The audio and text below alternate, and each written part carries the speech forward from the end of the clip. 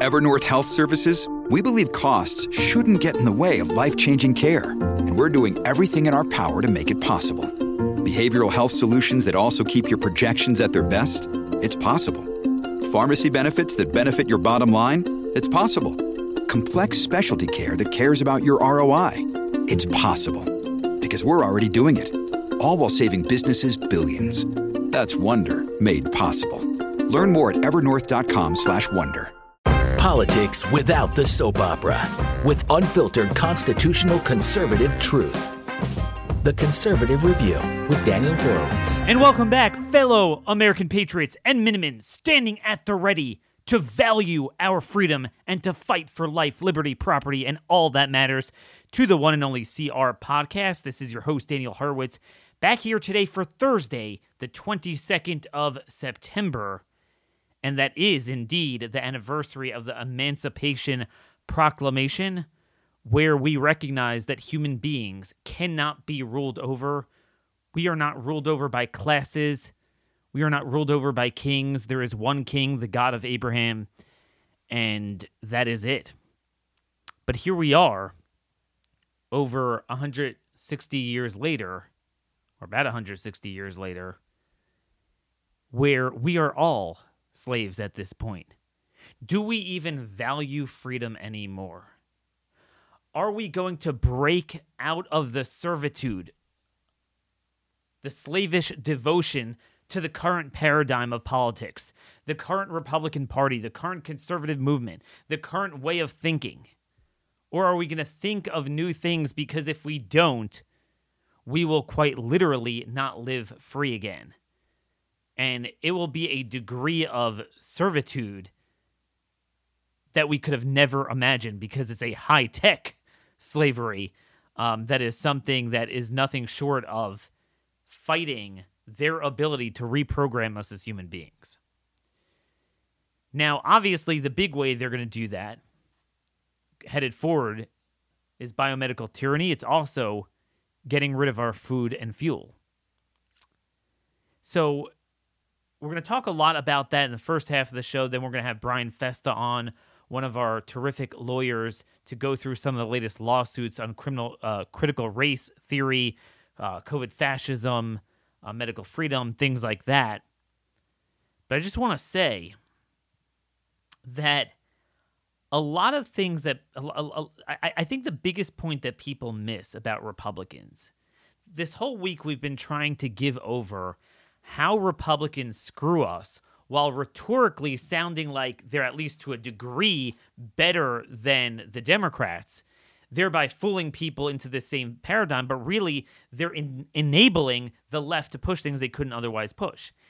And the easiest way to explain that is Republicans, if you notice, they always agree to the premise of the left on any given thing, and then they'll find one extreme outcome of the premise that they just agreed to and put into motion, and they use that as a cheap campaign talking point, not even that they're going to do much about even that, but just enough to keep you voting for them. So even on energy policy, where on paper it looks like, well, Republicans are all for drilling, and it seems like all of them, you know, even your Mitt Romneys, your Lisa Murkowskis, they're all in support of that. But they're also in support of global warming. Oh, whoops, the Republicans actually use their language and now call it climate change, and they'll call it the next thing that the Democrats call it. You see, everything that has been put into motion with the green mandates, the phasing out of our products, like every year new products phase out and we have to get more expensive garbage appliances products. Do you know all of those policies were voted upon by Republicans? So we talked about yesterday this Kigali Amendment, where as of yesterday they voted for cloture to add this amendment to the Montreal Protocol, basically a UN international treaty, to ban the key ingredient in coolants for air conditionings and refrigerators, so that they'll be more scarce, expensive, and give China a monopoly. So yesterday, they actually ratified the treaty. The final vote was 69 to 27. So I mentioned 17 Republicans voted for cloture. Well, 21 Republicans voted for final ratification, and they included some very important people, such as Mitch McConnell, Ben Sasse, Tom Tillis. I have the list in a column I have out today. 21. So now it's up to 21. Mitch McConnell. Right? He's in with the Chamber of Commerce, and he'll say he supports drilling. It will be a big part of their campaign plan, and Kevin McCarthy just came out with a document, the Republican, their platform and their plan. They'll all talk about it, and, I'm against the Green New Deal. Yeah, but you agreed to the concept of so-called climate change, so you've greenlit all of that. So they're like, I also support drilling. But that's meaningless. All you do is marginalize our views by limiting the point of contention to that narrow ground, that narrow ideological space. See, whereas if it was only the Democrats pushing it, if it were the Democrats in charge, every time a party in charge has a full, monopoly on power, and they do something transformational that causes a lot of disruption, scarcity in goods, increase in pricing, infringement upon rights, people are going to be outraged, and you're going to start to turn the swing voters against you. Okay? But when Republicans agree to that, they shield our Democrats from our ability to mobilize against them. This is what they did with COVID. Remember, COVID was under Trump and a GOP Senate, the worst thing in the history of the country, not under Democrats. And the point of contention was what, if you remember? Democrats are trying to stick in non-COVID funding. They're funding the Kennedy Center. And I was like, I'll fund 100 Kennedy Centers. The COVID funding is the problem. That's funding the genocide. It's funding the gain of function and Pfizer and the kill shots and the lockdowns and everything like that. Remdesivir. But that's what they'll do. So it's funny, last night they did a similar thing. They're never able to argue against the premise of something. It's just like, hey, a man's a woman, you're right. So therefore, we're not going to touch the safety issues of having men and female bathrooms, the castration. Among your mainstream Republicans, at least, it's just get the men out of the pool with the women. You're ruining female sports, right? They'll find the most oblique way of arguing a point. So similar thing here, they're okay with basically banning air conditioners that work. What they didn't like was it's not fair that China gets an extra 10 years of this. Right? If you notice, often with global warming, they'll say, well, China's not adhering to it. Well, that's a talking point. It's accurate. It's a small portion of what should be our case against it, but it's not the primary reason.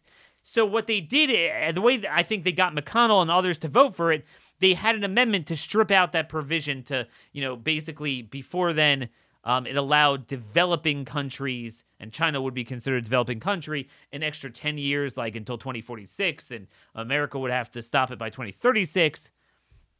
So yeah, they stripped it out, and then 21 Republicans voted for it.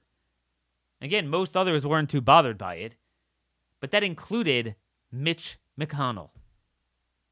So even on the issue like energy, which seemed like, a universal issue among Republicans, not only won't they stop the existing bad stuff, they'll promote new bad stuff.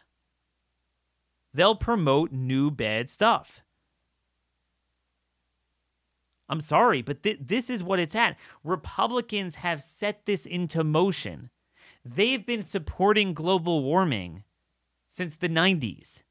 Everything we suffer is because of Republicans. There's not a single transformational policy that didn't have Republican buy-in. You might have once in a while, it's pretty rare, one particular iteration of it that passed along party lines, but that was greased by Republicans buying into the premise. Same thing, they support open borders. They think that 1 million legal immigrants plus another more, 1.5 million long-term visas every single year, primarily from the third world, is not enough. We got to do something about the border. It's just too chaotic. We need criminal justice reform, but just, maybe some of the murders don't let out that quickly. That's what they do. Or not even that. They're actually not even saying that. They're just fund the police more. That's the new line. 200,000 more police. Like, that has nothing to do with it. We're going to do a show on police tomorrow. And we'll talk a little bit more about that. Ukraine, there's not even a oblique argument against the Democrats. They're more forceful than the Democrats. And every foreign policy neocon thing is like that. There's not a single issue, if you watch carefully, where Republicans aren't like that. Maybe abortion is the one thing. And it shows. And with Pfizer, forget it. They're just as passionate in support of it. And this is why we are facing this nuclear winter. What are we going to do about it? And I want to go through some of the parameters of this. But first, a word from our sponsor today. You know, it seems like you can never get quality goods and services anymore. We've regressed into a dark age of unsafe, unworkable, inefficient products for more money that helps fund the cartel. Well, what if I told you you could get something that is healthy for your body, it's a vital service, good, that you need, and you will be helping a small business of a Christian homeschooling family in Florida with a 15-year-old boy who's the entrepreneur at the head of it. That's right, QP Goat Soap. Go to qpgoatsoap.com, promo code Daniel. QP stands for Quinn Pittman. Believe it or not, a 15-year-old Floridian. At a young age, he wanted goats. He loves taking care of them. He started off making goat cheese, and now he makes goat soap. You have to understand that we've done a lot of shows on what you put in your body with food and medicine, and how much we're being poisoned. Well, keep in mind what you put on your skin goes in your body. And, you know, Dove, Zest, first of all, they fund the Rainbow Jihad cartel, both of them. You could look it up. And by the way, they're full of junk. Here, this goat soap is all natural, full of palm oil, which is rich in vitamins. So many different scents. I love the cocoa version best, and we have a lot of that in our bathrooms now. It smells heavenly. It's almost like a refreshener in the same bathroom. You know, you don't even need one. It's just amazing. Puts me in a good mood. Especially after listening to other conservative hosts, you got to take a shower afterwards. So make sure you use your QP Goat Soap. Again, that's qpgoatsoap.com, promo code Daniel, and send them a note. They'll communicate with you. It truly is a real small business, a perfect American story of 15-year-old Quinn producing it with his mom Dana, little Grace packaging it, and of course Dad, who's Ben, takes care of the business side. Imagine if we had this parallel economy for every other product and service.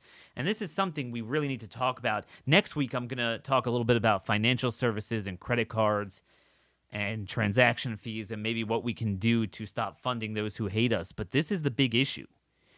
If we had the equivalent of QP Goat Soap in every good and service as small, mid-sized businesses, that could be a bulwark against the tyranny. And that's really the vexing question. What do we do? Economically, how do you start that? I don't have good answers, but we need to start looking into that. But obviously, energy and food are the big enchiladas here. And, you know, before I just describe the magnitude of the problem, I just want to say Republicans are seeding the issue of global warming at a time when more than ever fewer people are buying into it. The AP actually has an article out from a couple weeks ago. They did a poll, AP commissioned the poll, where they said, look, people are more skeptical of it. When they asked, do your actions have an effect on climate change? Okay? In 2019, just 3 years ago, 66% said yes. I mean, they always polled well.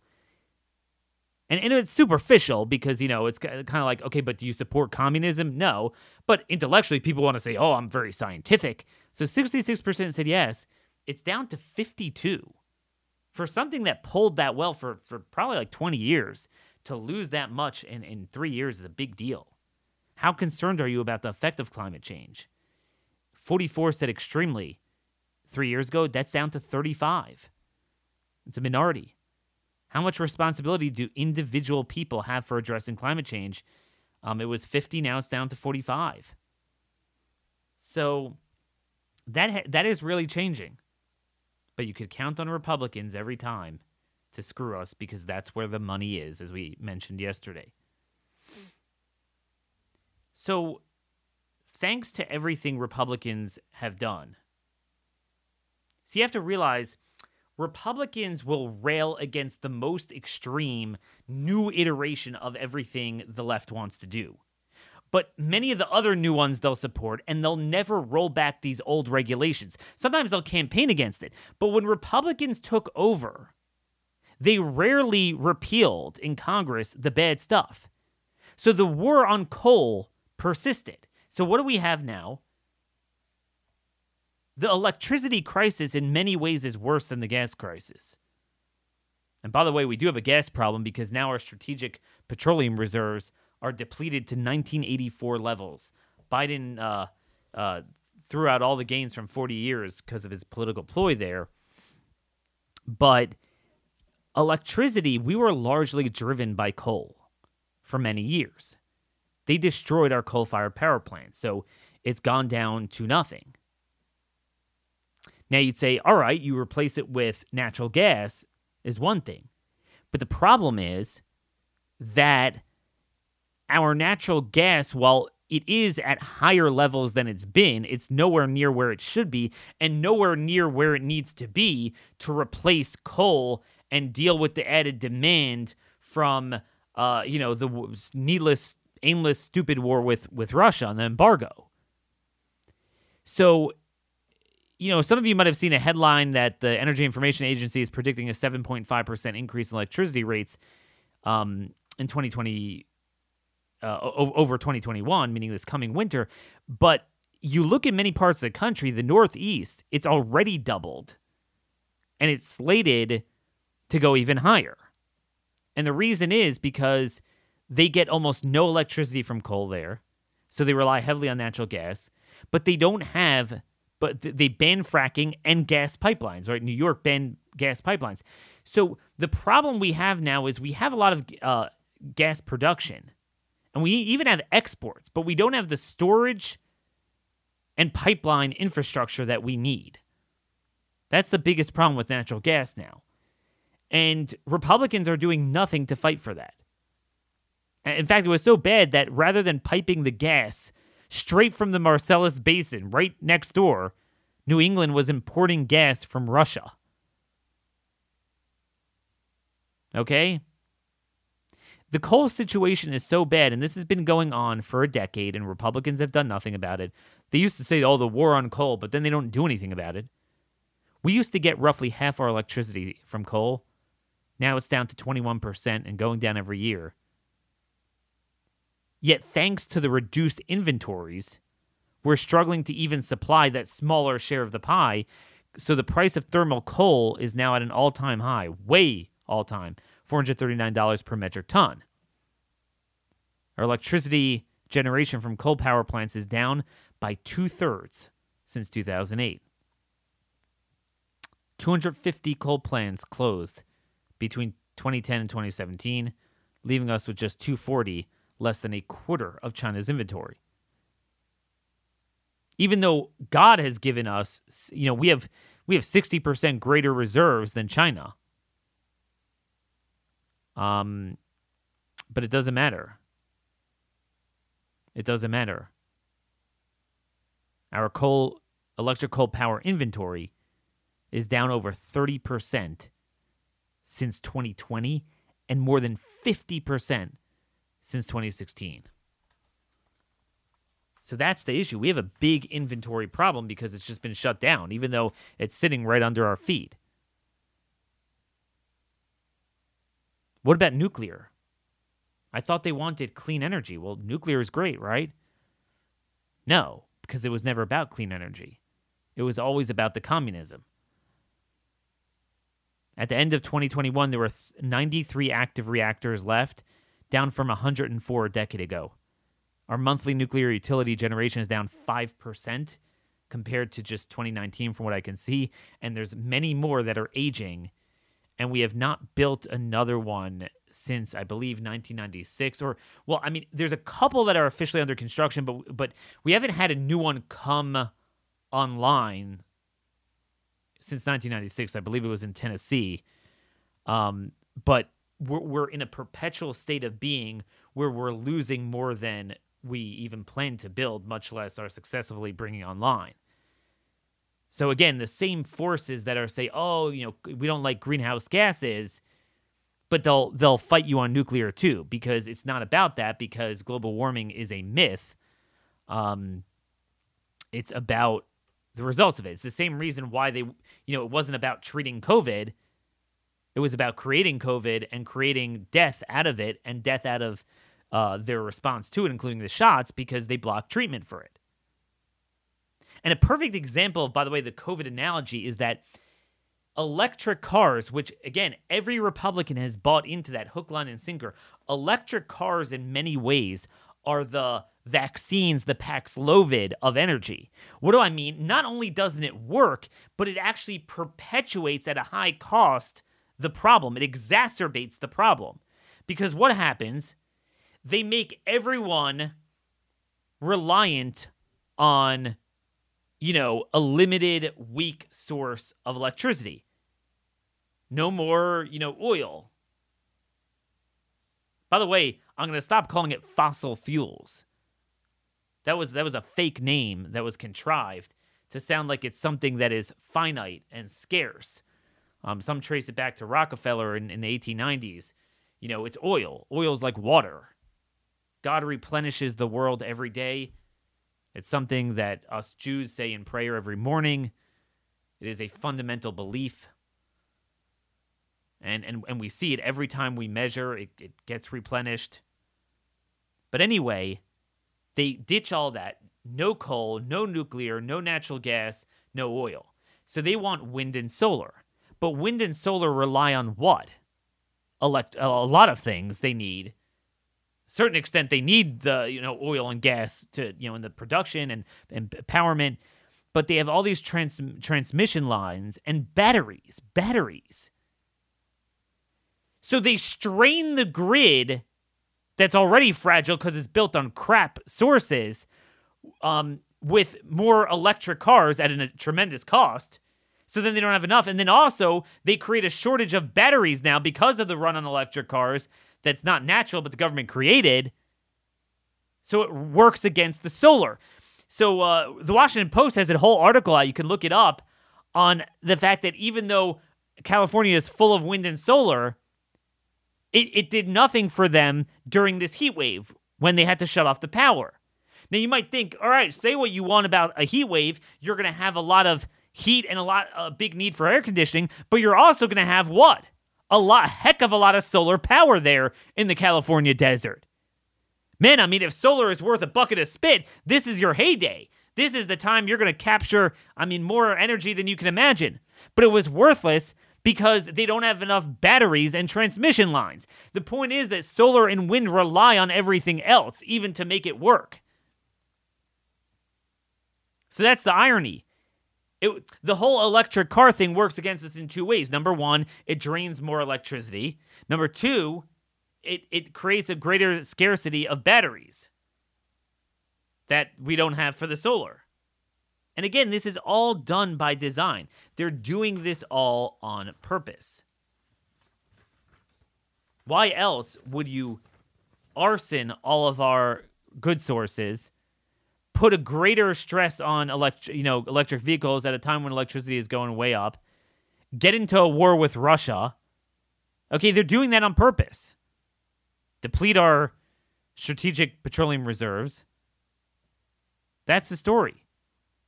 And then, of course, you have this Inflation Reduction Act they passed, which creates a methane fee, which in itself, that alone will increase consumer natural gas bills by 17%. And they have all sorts of fees and taxes, not just on a production of oil, but also the transmission, storage, and exporting of natural gas.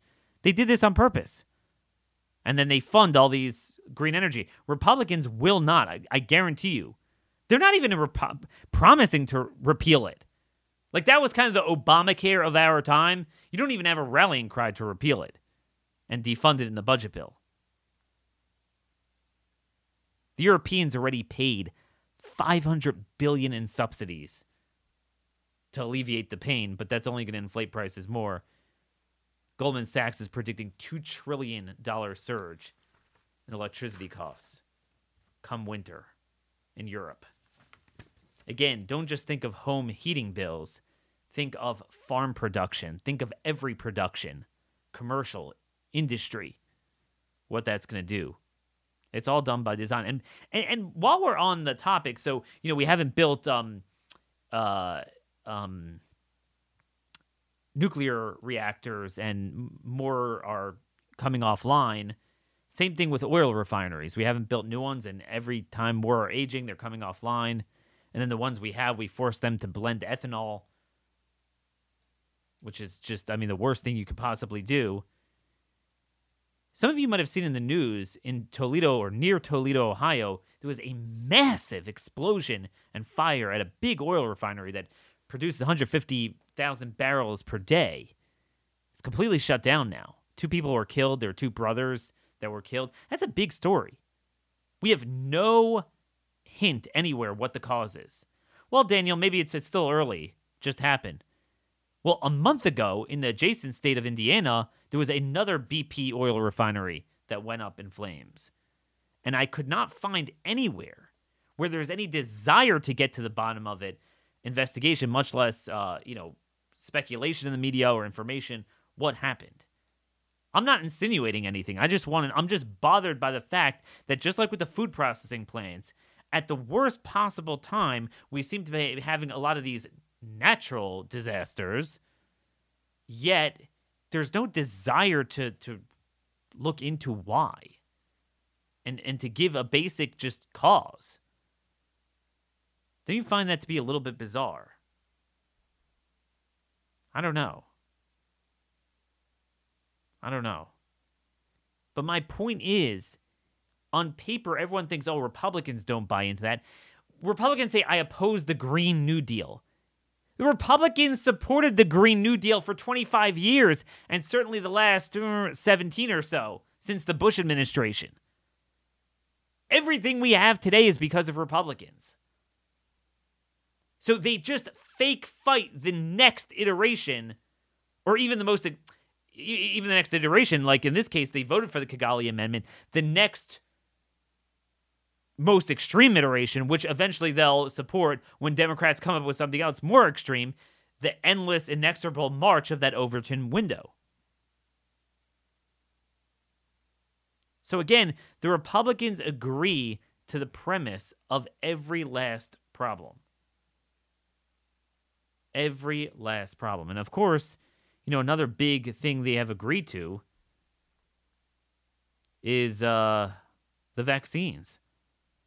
Edward Dowd, he's the financial analyst that's been looking at life insurance rates. He pointed out something very spooky on a couple of podcasts he was on yesterday. He starts off with a premise that the Society of Actuaries came up with an interesting finding in a 2016 study. They looked at group and life insurance rates from 2010 to 2013. And they found something very interesting, that they found the mortality rates of people on group life insurance policies compared to the general population, which is essentially saying the workforce population to those who aren't working for whatever reason. Either they're older or they're just out of work. They died at a 30 to 40% higher rate.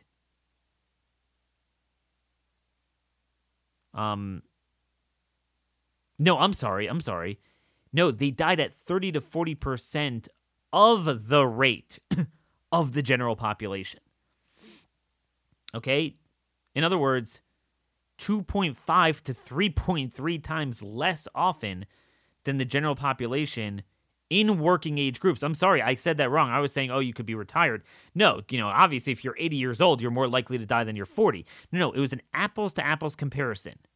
Obviously, most people who are 40, 45 years old work, but there are some who don't, and increasingly many because of the government welfare structure. So they compared those rates, and it was unbelievable. And it's not surprising that, if you have a steady job and you're working, you're going to be healthier maybe physically, mentally, emotionally, and, certainly less likely to use drugs and, depression, all sorts of things. It's not rocket science. Why is this important? Because typically you see in the life insurance rates, you find that, again, in terms of group life insurance claims, you find less mortality, much less mortality, 2 to 3 times less mortality than in the general population. And that persisted since their study years all the way through the first 9 months of COVID, right? So same thing. Even with the pandemic, once again, it didn't, the pandemic you think would throw everything into whack because it evens things out. It's a specific cause of death. No, same thing.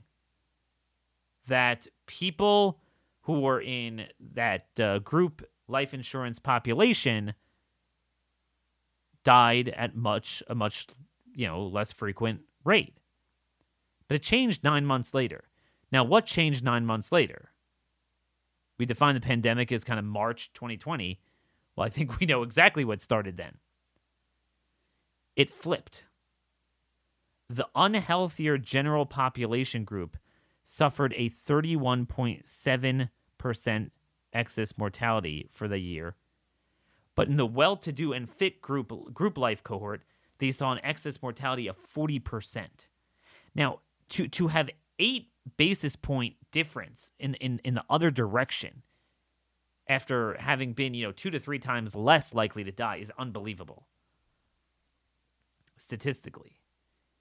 And while there's no proof, the only way that makes sense is to explain it like this, that while most people wound up getting the shots, but a much greater share in the workforce that had working jobs, by definition, if you're working for an employer, especially that has a group life plan, you're somewhat of a minimal, large, not necessarily a large company, but at least not tiny.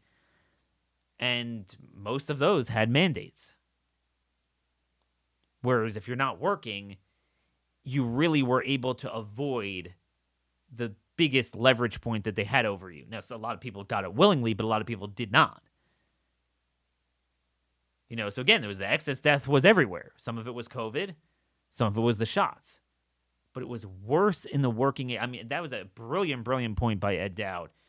One of the many, many, many, many data points showing the degree of Holocaust created by these shots. So speaking of the clot shot mandates, so now that we know the destruction that emanated from those employer-based mandates, we could see it in the data, we see the death. I want to go back to the legal aspects of this and where we are legally, morally. As you well know, Steve Deace and I have written the book, Rise of the Fourth Reich, Confronting COVID Fascism, with a new Nuremberg trial. And part of that trial includes changing the laws, codifying in state constitutions these rights, because, frankly, they have not been codified. Yesterday, we had Thomas Renz on to speak about some of the legal parameters of the origins of COVID. I want to go through today where we are state of play with the lawsuits on some of the mandates, on doctors being punished in terms of prescribing or speaking out, patients being punished with some of these pharmacy cases where they're denying care. Obviously, we also have a couple of other things I want to get to today with our guest. Brian Festa is our star civil rights attorney. Actually just moved to Idaho. His organization is We the Patriots USA. So go to wethepatriotsusa.org. Follow We the Patriots USA news channel on Telegram. Very important there. Why? We are strangers in our own country. We are voiceless. We are the trodden upon people. We're nothing but a bunch of Legos that are programmed like software in the hands of these sickening elites. We have nowhere to turn. I mean, you're watching now illegal aliens who, by the way, the courts have said for 120, 130 years have no standing. They have standing due process if you're locking them up, but not to litigate their status to break into the country. They don't have a right to be here or remain here. Literally. I mean, it's literally in Shaughnessy, 1953. Due process does not invest any alien with a right to enter the United States nor confer on those admitted the right to remain against the national will. But somehow they can get lawyers anytime. But when we have people, patients dying because of treatment, doctors who can't prescribe, cannot practice, you have, all these people getting hit with lawsuits, or not even lawsuits, but they're losing their board status. Where do they turn? Just like the January 6th defendants, they have nowhere to turn. And then there's other issues as well, and We the Patriots covers all of this. They have a big critical race theory lawsuit in Connecticut we're going to talk about with Brian as well. So a lot of good work. There are few organizations, as you well know, that I stand behind. We the Patriots USA is one of them. So please go to their website and donate generously. And to hear more about their work and the state of play on COVID fascism from a legal standpoint, we have Brian with us on the other line from Idaho. Hey, Brian, thanks so much for joining us again today on CR Podcast. Hey, Daniel, great to be back. Well, it was good to be on with one of your associates. You guys had a great podcast with Taryn. That was a lot of fun. All right, let's start off with the news of the day. Finally, we had good news to report. A Louisiana federal judge ruled that the federal mask and vaccine mandates, because even though most of the mandates are state, but they still do have federal mandates in schools for Head Start program, which is federal, where the young children, often disabled with learning disabilities, had to wear a mask. So that was reversed, at least in half the states, by a federal judge in Louisiana, noting that, stating the obvious that the federal government lacked the statutory authority to do so. Can you talk a little bit about the ramifications of that ruling? Well, it was a great ruling. This is a judge who actually gets it. This is Judge Terry Doughty.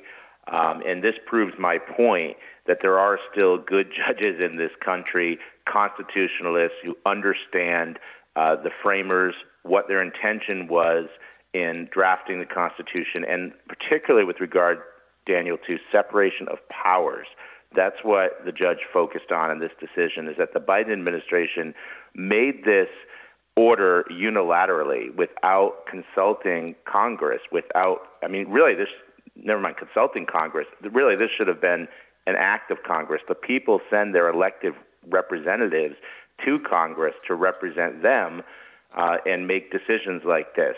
We're not a one-party, one-person rule in this country, but apparently Joe Biden thinks that he is. But this judge came down hard on him. I mean, he said at one point, the accumulation of all powers, legislative, executive, and judiciary in the same hands, whether of one, a few, or many, and whether hereditary, self-appointed, or elected, may justly be pronounced the very definition of tyranny. He was quoting James Madison there in his ruling. So this is a great victory for individual liberties and for upholding the principle of separation of powers, that the executive branch cannot act unilaterally in enacting these mandates. And also, it's within a good appellate court circuit, right? It's within a good circuit to have the government appeal, because the Fifth Circuit is generally pretty good. So, it was a good ruling. But as always, I got to warn people that don't dance as if you have the ball in the end zone like Leon Lett in the 1993 Super Bowl before you actually have it there. It was good in a certain way. And for what it was designed to deal with, it was a perfect ruling. But at the end of the day, we still do need our push in state legislatures to codify bans into civil rights, into laws, because at the end of the day, again, even the successes we're seeing, and I want to make two observations and then get your comment on it, just because I haven't spoken to my audience about this yet, so I'm going to do it with you on 2 points. Number one, politically, I think it's important to recognize that judges are not these machine legal oracles. Politics does influence them. And it's no secret that 2.5 years later, when there's COVID fatigue, the legal rulings are starting to come our way.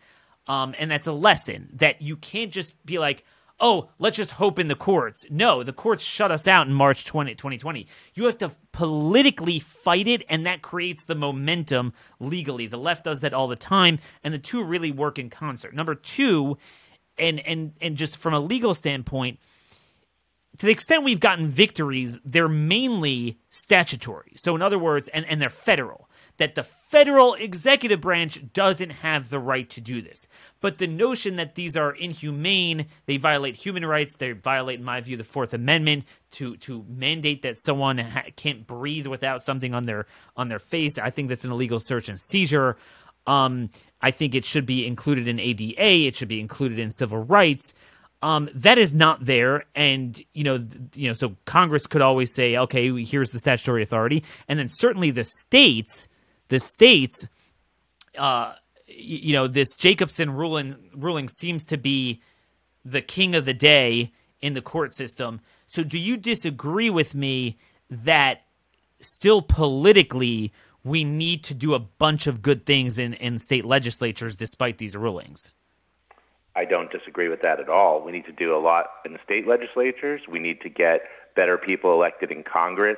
This is me speaking personally. My organization is nonpartisan, non-political, but I believe personally we need to do a lot in November to clean up Congress and our state legislatures to get the right people. And we need real patriots in there, Daniel. I mean, enough of these rhinos, people with an R next to their name, and uninformed voters. And I don't mean your audience, because I know if they're listening to you every day, they're definitely not uninformed. But I mean all these other people who just go in and they go R all the way down the line, and they don't know anything about the people. They don't know about their independent candidate who may be a lot better than the R on there. That's who we need in Congress. That's who we need in state legislatures to really push back and be a bulwark against this tyranny. Yes, and I don't mean to rope you into this because we have 3 court cases I want to get to in about 20 minutes. But in your state that you just moved to, you go from Connecticut to Idaho, and I could relate to that because I want to make a similar move. But Brad Little, your governor, he is every bit the COVID fascist of any of these Democrat governors. His Department of Health is horrible. And Ammon Bundy is running as an independent, and he has my full support. I will have him on the show at some point. This notion that we just have to give up and say, "Oh no, that's it. You won the primary." So what? So freaking what? Especially in a state like Idaho, where the Democrat Party is really, very comatose. Now's the time to make the stand. But Brian, I want to go down the line. So we had a disappointing ruling in Salyer v. Walmart. That was your federal case in Minnesota that Walmart violated the laws by declining to dispense a prescription for Bill Salyer, who was literally he was going to die from COVID. They wouldn't dispense ivermectin, and they didn't. But he's a farmer, so he used the horse paste, and you know what? It actually worked. It turned him around. We're going to have that full story out in our book, courtesy of your work. We lost the ruling. Could you explain exactly what we lost and what action you're taking at the appellate level? Well, yeah, I mean, we lost the battle, but we haven't lost the war yet. Judge Patrick Schiltz, District Court, the Federal District Court of Minnesota, ruled in favor of Walmart and Hy-Vee and granted their motions to dismiss. We were very disappointed by that. We're not necessarily surprised. You're talking about politicization of the judicial branch. I'm not going to say that was the case here. However, he was appointed by the establishment, old guard Republicans. He was a George W. Bush appointee. So it's not. You do see a difference in the Bush Republican appointed judges and the Trump Republican appointed. Was it a mootness issue? It wasn't so much a mootness issue at all. Actually, it was that he didn't believe. The decision, in my opinion, is appalling. Listen, I'm going to exercise my First Amendment rights. No disrespect to the court, no disrespect to the judge, although I personally strongly disagree with him. But I'm just going to say I was appalled by the decision. It said they have no right to bodily self-determination. It said that what they were asking the pharmacist to do in filling a prescription for ivermectin was akin to demanding that a doctor provide an abortion or that a nurse assist with assisted suicide. Just, really, really out there. And I got fired up when we responded to it in our internal press release here with our followers. I said, listen, that's not what was happening here. What was a better analogy would be if someone came into the emergency room and was lying bleeding on the floor in front of a doctor, and he refused to treat that person. That's what was happening here. Pulmonary inflammation, and you refused to give him an anti-inflammatory without offering an alternative anti-inflammatory. That's exactly what it is. We now have more data that has come out that I'm sure you could use in your appeals court. So the good news is you have the Eighth Circuit there. Okay, the Eighth is, maybe even better than the Fifth. I mean, usually there's almost no Democrat appointees left on it. So what's going to be the thrust of your argument? What law Walmart violated, and what sort of argument maybe other people in this audience could use if they have a similar case? Well, certainly there are several different legal arguments, but one definitely that we're still pursuing is there's a common law right to self-determination that actually goes back to the 19th century in American law. And we talk about that, and you can read it in our briefs, and he does address that in the decision, although he disagrees with it. And there's also the fact that this pharmacist was violating Minnesota law by practicing medicine without a license, by interfering with the doctor-patient relationship. I mean, this was a tortious interference, really, because you're creating, I know that's a term we usually use in contract law, but what you're doing, well, there's a contract between the doctor and the patient, and you're interfering with that, and you're causing real harm. I mean, Bill is in great shape. I mean, I know you probably never met Bill, but he is tip-top shape, former Marine. I think he's in his early 50s, but you'd never know it because, guys half his age aren't as in good shape as he is. Grew up on a farm in Iowa, just really, the quintessential American hero, really. Served bravely in Somalia and at Camp David later. So just, a great guy, keeps himself healthy, and yet he couldn't even breathe at one point. His oxygen levels were dropping dramatically. This hit him hard, and so he could have died if he didn't know enough to get the horse pace and dose it right. He really could have died here. So there's a major liability here on the part. It's not just negligence. This is malpractice. This is practicing medicine without a license. There's some major injuries that were done by this pharmacist at both Hy-Vee and Walmart, actually. And it doesn't matter that it's their corporate policy. I think even CVS says they have a policy, not to fulfill prescriptions, not to fill prescriptions for ivermectin because it's off-label use. But you know as well as I do that they fill every day thousands of prescriptions that are prescribed off-label. Wound care, heart, you name it. I mean, that's the name of the game. It's obviously a joke. So we'll have to watch for that in a circuit. That's a very important lawsuit. Okay, now another big thing that we're dealing with now is doctors can practice medicine just directly. So not only do they empower the pharmacists, but only in one direction, of course. California, they're just passing a new law. It's going to be signed into law that they could just say anything that's rooted in science is misinformation, and the only real information you could give are to give people kill shots. What are you doing? What sort of lawsuits do you have with these medical boards going after doctors? Yeah, so this is another aspect of fighting back against COVID fascism that we're just getting involved in now, and we think it's really, really important because we have to stand up not just for the patients but for these doctors who are being attacked because they're very brave and they know they're putting their licenses on the line. So in California, I can't give out names yet because we're still in the preparatory phase of getting the filing together and talking to potential clients and all the intake. But we have this pending lawsuit against the California Medical Board because what they've done is they've come after this doctor, and all she did was write 2 medical exemptions in the past year. And they basically threatened to take away her license. She had her license suspended. Now they're offering a settlement agreement, is what they call it, when they just give you a written reprimand or public reprimand. Yep. But in exchange, those medical exemptions are going to be invalidated. And also, any medical exemption that she's ever written prior to that point is invalidated. So I'm getting contacted now by the patients of this doctor. There's 22 of them in all who have said, my child has a serious disability. My child had serious reactions to, his MMR or Tdap or whatever it was. And, he's disabled the rest of his life. If he gets another shot, it will kill him.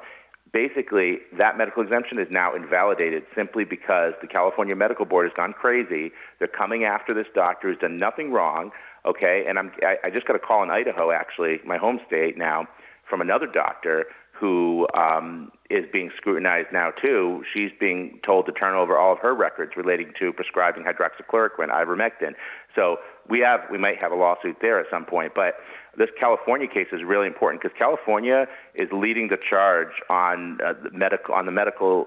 I call it the establishment, medical mafia. And that's really what it is. They're coming after this doctor, and these patients now have a cause of action. So this is almost like a class action. They're going to band together these 22 patients and this doctor, and we're going to file an action against the California Medical Board, hopefully in the near future. Like I said, we're still in the intake phase.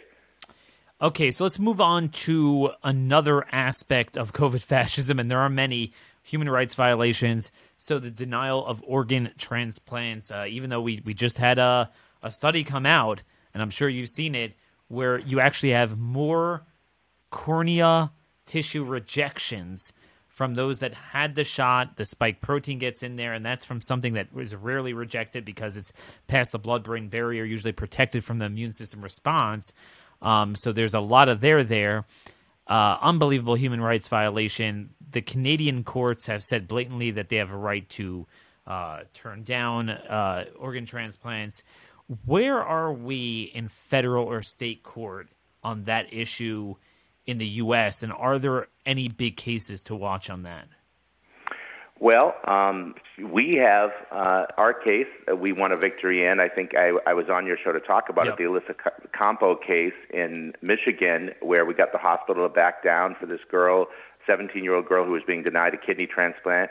We're raising funds right now for Brandy Harris and Michelle Meyer, who are two women in Peoria, Illinois, who are being denied organ transplants, kidney transplants again, by OSF St. Francis Medical Center. Both women were told that they were being taken off. They were on the transplant list. Unlike Alyssa, they actually made it onto the list, but then were removed in June of last year because of their religious objections to the COVID shot. And they're very sick. I mean, I've talked to both of these women. They have serious kidney disease, end-stage renal disease. This is bad, and we have a fundraiser up on our website for that. You'll see it, the kidney transplant lawsuit, if you go to wethepatriotsusa.org. That is going to be a major case. The doctor straight out told Brandy's husband when he was in there with her at the appointment that, listen, the Pope says you need to get this. And they looked at him and said, but we're not Catholic. and so then they're Baptist. And then he said, well, whatever. What was his next line? Oh, he said, well, just you need to do it for the greater good. That was his next line after that. Well, okay, well, you don't believe in the Pope, but you still need to get it for the greater good. And they just shook their head and walked out. They said, we're not getting it. Nothing you say is going to change our mind. It's against our religious beliefs. And so now she's very sick. They both get dialysis, but that's a major case. I'm not aware of any major victories for organ transplant yet. Which is why these cases are so important. I did see that study about the cornea. In fact, I think you sent that to me, but I saw it somewhere else too. You're not going to find it too many other places. I mean, that's a fascinating study, and we need to use that when we go into court to show that, look, this isn't exactly safe. I mean, there's a chance that getting the shot is going to be more harmful, and I think not just a chance, I think it's almost a certainty. I mean, I just don't understand all these pro-life litigators. I mean, this is the ultimate pro-life issue. They're literally aborting adults, and we haven't had a good ruling on it yet. Sometimes we have good outcomes because you make enough of a PR rumble over it. They obviously don't want that bad PR, and they might quietly give in to that person, but it precludes us from achieving a good ruling. And again, this is just underscores the need for, on the one hand, your work is of vital importance because individuals need help, and we can't on the fly get majorities and legislatures to do the right thing, but we still do need to push legislation codifying these human rights, barring vaccine fascism categorically in every state permanently, criminal penalties, civil penalties. It all has to be written in. This is not over with at all by any stretch of the imagination. Now, can I just say one thing about that, Daniel?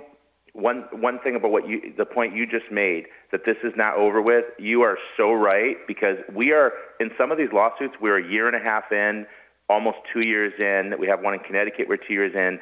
If we were to suddenly stop this now, like if people just pull out, they're not going to support us anymore, we're not going to file these lawsuits, we're not going to fund these lawsuits. They will do it again, and then the clock starts. So after these November midterm elections, something else is coming. Well, guess what? We have to start from ground zero again, and then it's another 2 years to 2 to 3 years to litigate. We can't take our foot off the pedal. The emergency powers thing, the understanding of what Justice Jackson always said, there is no emergency exception to constitutional rights. Our country was founded during an emergency. They understood what an emergency was, and they understood arbitrary power, and they didn't want it. And yet we just blew right through that. I mean, that's the biggest thing. So it could be another virus, but it could be food and fuel. It could be God knows what they have up their sleeves. So that's important. But again, this is not the only way we're under attack. Another way that we are expendables, that we are lesser beings. So if you don't get the shots, you're a lesser being.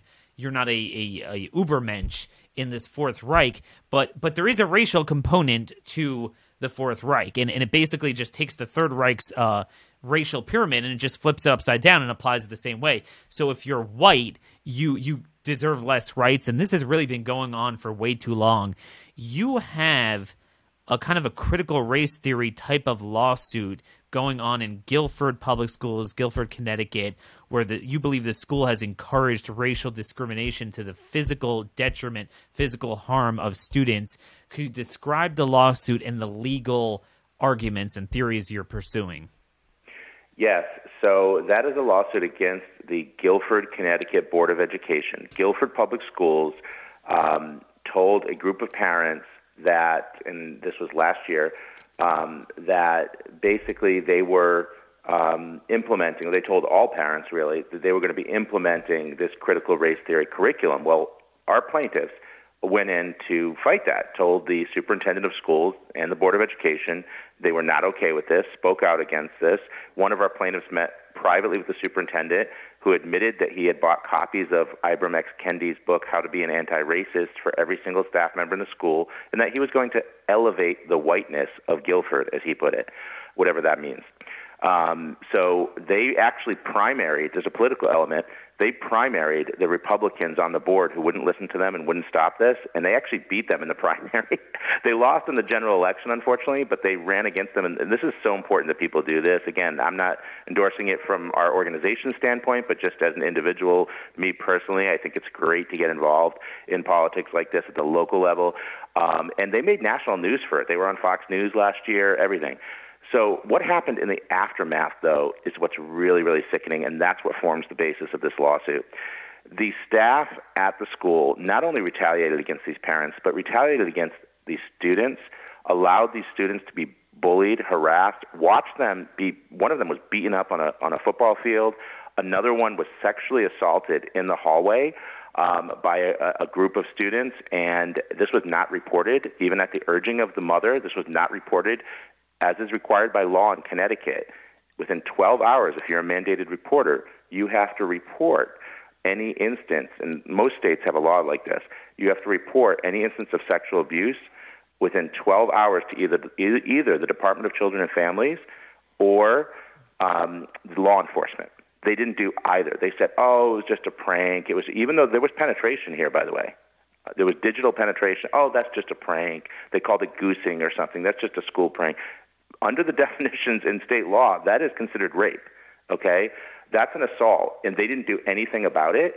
So they are majorly liable. We didn't just sue the Board of Education. We sued these individual administrators and staff members who let this go by and didn't report it in their individual capacities. That was retaliation, clearly, for speaking out against critical race theory. There was also compelled speech, so that's a First Amendment violation. Also, the parents opposed this on the basis of their religious beliefs. So this harassment that they endured was also, again, in retaliation. It's considered religious discrimination under the First Amendment, and a denial of 14th Amendment equal protection of the law, because, again, these students, they were allowed to be bullied, harassed. One teacher made fun of this girl when she got up to read an essay that, again, was not politically popular with the teacher. because it was too conservative or too American, I guess, and started making fun of her in front of the class. I mean, all of these things happen. So the plaintiffs are not just the parents. The actual students are named as plaintiffs. We use aliases because we want to protect them because they're minors. But they are named as plaintiffs as well. So there was clear retaliation and discrimination, suppression of speech, trying to suppress their religious viewpoints and their First Amendment right to free speech. And then finally, there's common law negligence claims and also an intentional infliction of emotional distress. When we win this lawsuit, and I do believe we're going to win it, there's going to be major damages paid by this Board of Education, and this will send shockwaves across the entire country to any Board of Education that's pushing CRT. Because it's a smaller unit of government. There's less money there. The insurance for some of these municipalities, there's a limited amount of money they have. It's a good deterrent. It really is a good deterrent.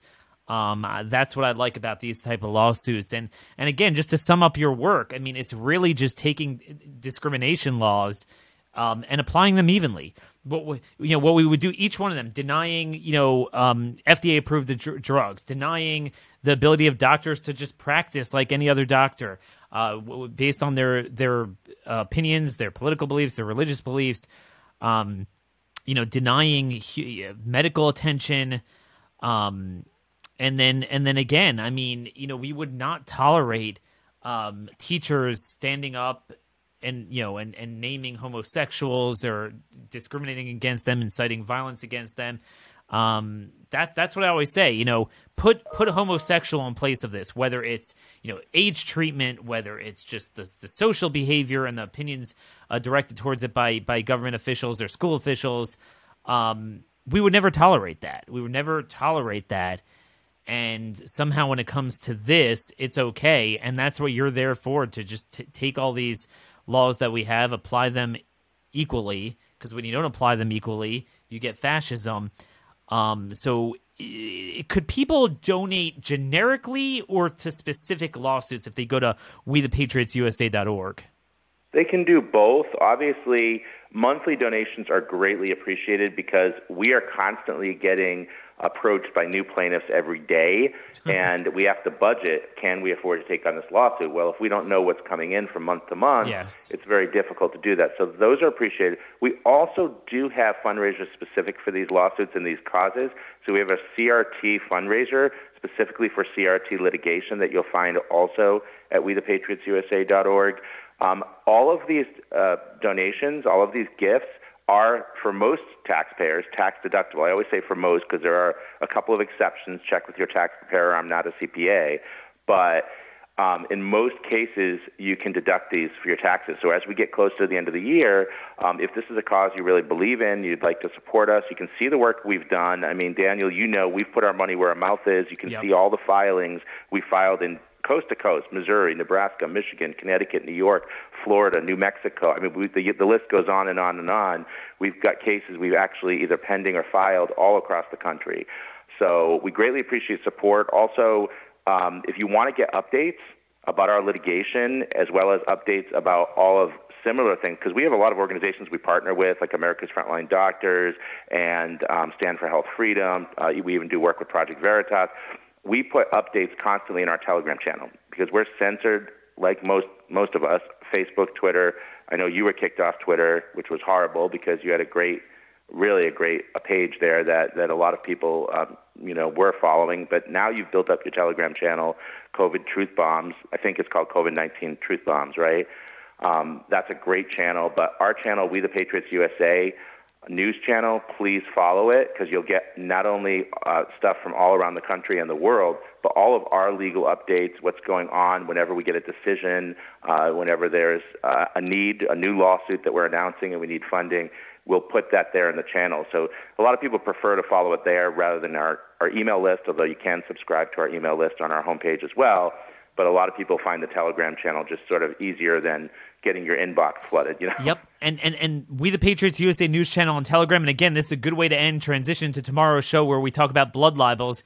You're fighting the blood libels, whether it's you are a lesser being, you're causing death by not getting the biomedical fascism, you're causing violence by being white, and then that in itself, like a blood libel always did, elicits violence against those people and certainly discrimination. We'll be talking about that more tomorrow. Brian, thanks so much for joining us, and thank you all for tuning in today. Till tomorrow, God bless you all, and thank you for listening.